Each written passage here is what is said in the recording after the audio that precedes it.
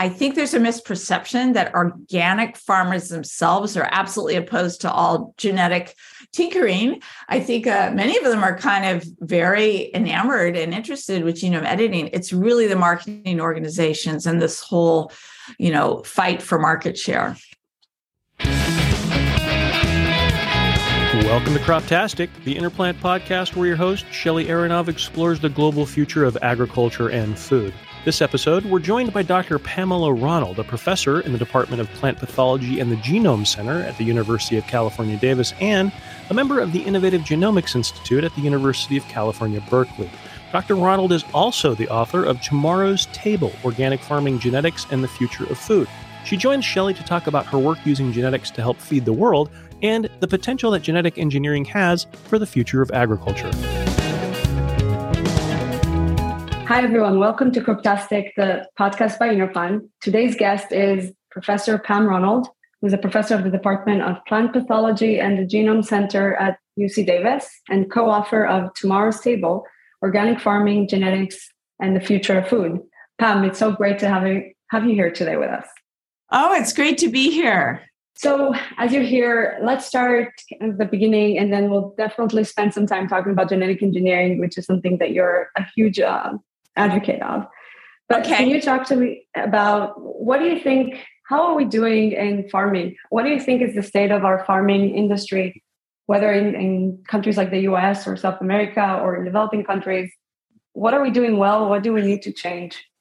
So, the state of farming, it's hard to address because every farmer does something slightly different and they have different people they're trying to satisfy, to feed, different profit motives. Some farmers are only making enough food to support themselves and their families. So it's very hard to generalize, impossible to generalize. But I think it is really exciting. There's so many new approaches, genetic technologies, and also a lot more communication and collaboration than there was, say, 50 years ago. So I think, and a lot more awareness of the importance of conserving soil fertility and conserving land and water. So I think things are going in the right direction. And I think that's a really good point, right? At the end of the day, a lot of the times on our podcast, we talk about soybean and corn and very large commercial farms, but there are so many types of farmers out there that have different needs. Can you talk through some of the work that you do on genetic engineering and what do you think are the more exciting developments? What are the possibilities there? So I do a lot of genetic engineering and genome editing in my lab research environment. That's a pretty standard technique for us as a method of gene discovery. I've had the privilege of collaborating with researchers at the International Rice Research Institute and other groups to develop a rice variety that can withstand submergence. And this has been really important for farmers in Bangladesh and Eastern India. And the reason is that as the climate changes, there is increased risk of flooding. And so most rice varieties do well in standing water, but the rest will die if they're completely submerged for more than 3 days. So we were able to isolate a gene that confers robust submergence tolerance, and it allows the plant to survive 2 weeks of flooding.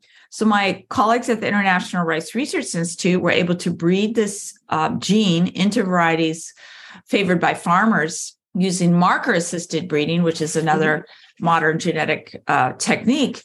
And farmers have been able to really increase their yield, about a 60% yield advantage compared to conventional varieties. So it's been really exciting boon to farmers.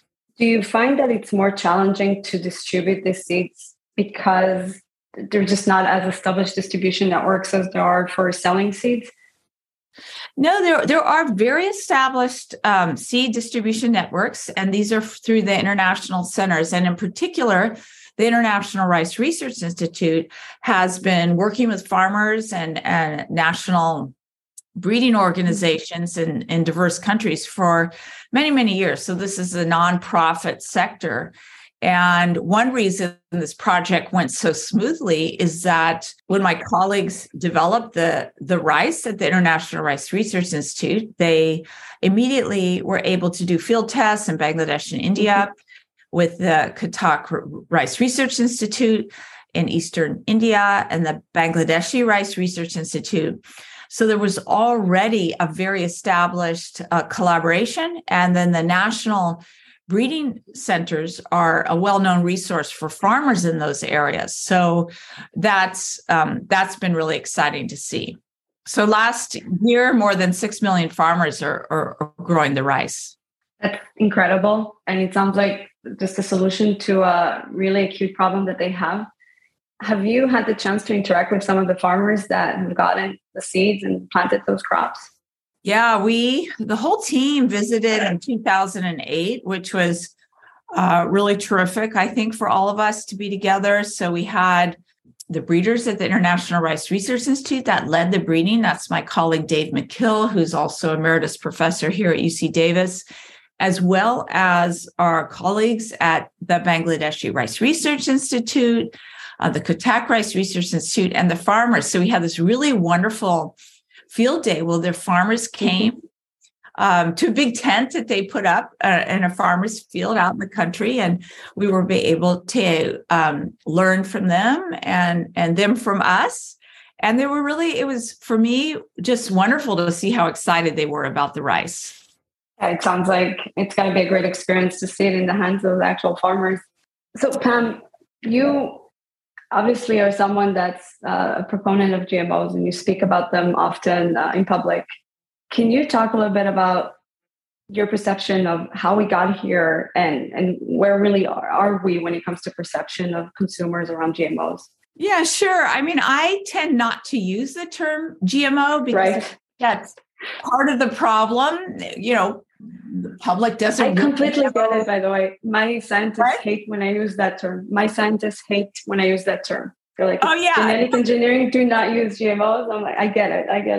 You're right. The reason is the term GMO, it just means something different to every person. And there's not a really good understanding of how plants are bred. And of course, everything we eat is genetically improved using some method.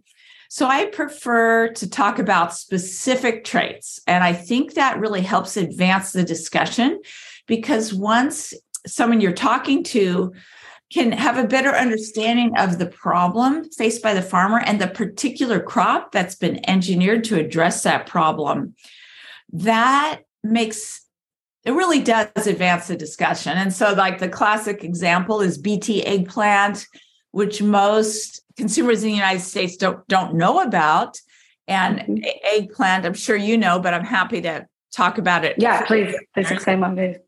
Yeah, eggplant is the most important vegetable crop in India and Bangladesh. And in Bangladesh, farmers spray their crops with insecticides several times a week to control a very serious insect pest. And if they don't do this, they lose much of their crop to the pest. And these chemical insecticides can be harmful to families that are growing the crops.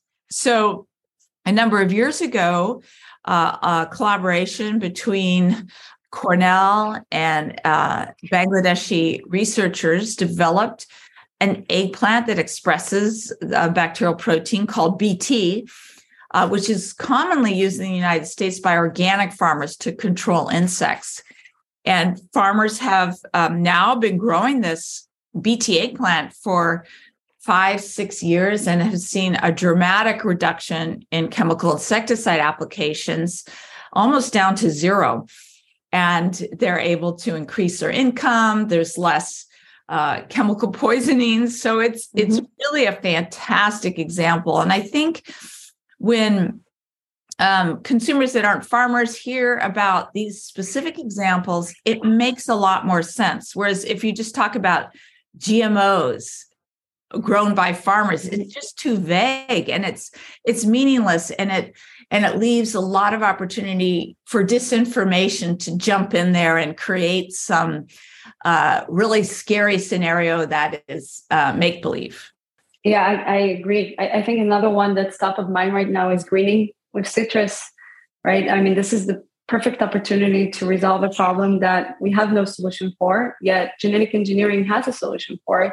And as far as I understand, there is a genetically engineered variety that is resistant to the disease. I just wonder how fast will it get to market because of all the challenges around it. Yeah. The other thing that I found was really interesting about you is when you present that you're a geneticist and your husband's an organic farmer, and you guys obviously get along and talk about this topic a lot. So I wonder, I mean, usually within the circles of organic farming, there's just no conversation about genetic engineering. Is that something that you find could be different in the future? Could it be part of that system? Yeah, it's funny. I think our experience is that farmers are always happy to talk about farming and seed.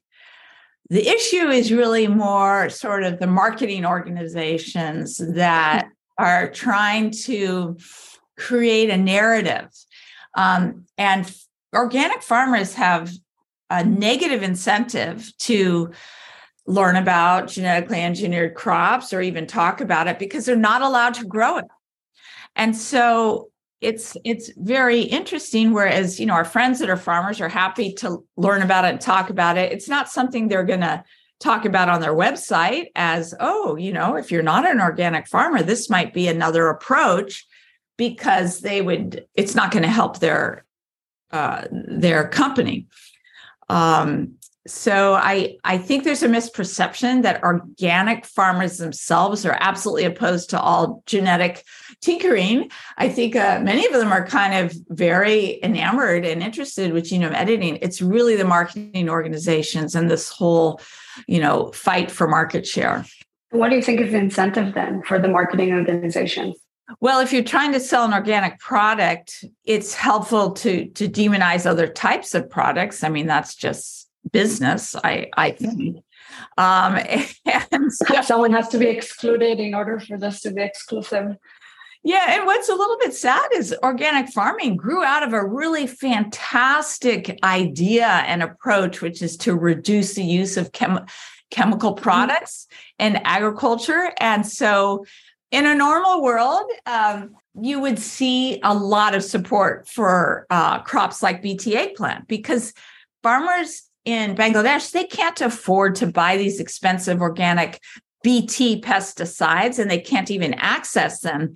So they have another approach which achieves the same goal, which is drastically reducing chemical sprays. And so it's really fantastic. It's really complementary to the organic approach where you're spraying the insecticides, and the genetic approach is to express that protein in the crop itself. What are the solutions or the problems they're excited to solve in the future using these tools? What do you think are the more acute things that we have to solve for, especially with climate change and having to feed more people over time? Yeah, I mean, there's so many challenges, but there are a lot of approaches. I mean, we have pests and pathogen, as always, and these populations of pests and pathogens are going to change, spread. Some of them hopefully will die out, but they're certainly going to be changing as the climate changes. And truthfully, it's a little bit hard to predict what pests and pathogens, where they're going to move, how they're going to change. But we do have tools. There's been numerous reports of using genome editing to create a resistant crop by tinkering with a gene that's already been characterized to be important for resistance. There are reports, nothing in the field yet. So I don't know how robust these approaches are, but for drought tolerance, there's a lot of work in drought tolerance to develop crops that are more tolerant of drought. I mean, we have the flooding tolerance has been really helpful for farmers. There's scientists working on changing root structures to perhaps sequester more carbon in the soil. So there's a huge amount of very exciting research happening right now. And something else that I keep thinking about, because you come from the academic world where the problems that you're trying to solve are going to help a lot of people that maybe can't really afford to pay for seeds. What do you think? How do you bridge this issue or complexity where it's easy to develop technologies for crops like soybean and corn, crops that could be generating a huge revenue stream and be sold to farmers in countries that can pay. How do you get resources to develop crops for people that really need them and can't afford to pay for them? Well, we really need to support public breeding efforts, and that is going to always be very essential. And whether that's through the USDA supporting public breeding efforts in the United States, or foundations and supporting efforts in less developed countries, it's just always going to be important. And so the way our project moved forward in India and Bangladesh was really with support. We had a USDA grant, a couple of USDA grants that supported this, a USAID grant, and then my colleagues at the International Rice Research Institute, they have funding through the Institute, which is nonprofit funding originally from the Ford and Rockefeller Foundations. And then we were really fortunate, the Gates Foundation stepped up to help bulk up and distribute the seed to farmers. So the entire project was supported by nonprofit funds, and we were fortunate that those funds were available. Yeah, and I think that's really important, right? We have to continue to develop solutions, not just for the major crops, effectively even more so over time for all the different crops that we have growing around the world. And there's collaborations too. Like I think Golden Rice is a really wonderful example of a collaboration that initially some of the technologies, most of the work was done in the nonprofit. All of the work was done in the nonprofit sector, supported by the Rockefeller Foundation, at least the initial work. But then Syngenta helped later on by contributing some technologies.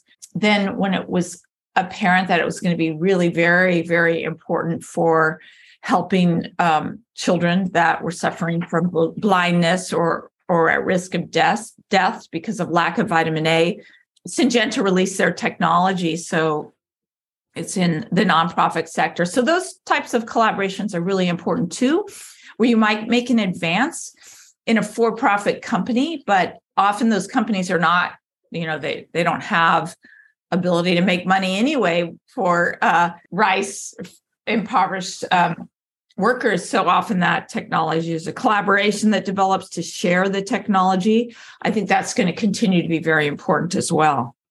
Yeah, and I think another aspect that hopefully is happening anyways is that over time it's getting cheaper and faster to develop these kind of crops. Right? It used to take a really long time. And as the technology is developed over time and the tools are evolving, I've seen us really reducing the amount of time that it takes to create a new trait.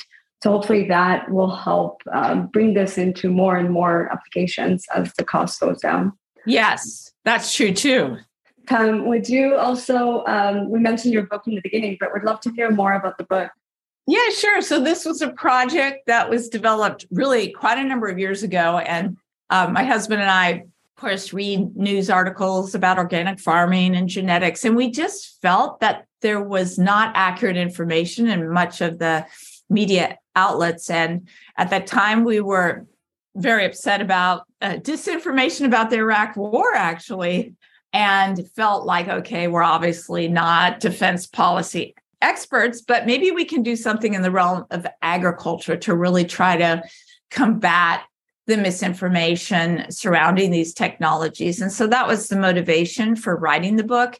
So we spend a lot of time distinguishing for the reader the difference between fact and fiction and bringing readers into what it's like to be an organic farmer and, the challenges of being an organic farmer, the fun of being an organic farmer, and the same with genetic approaches.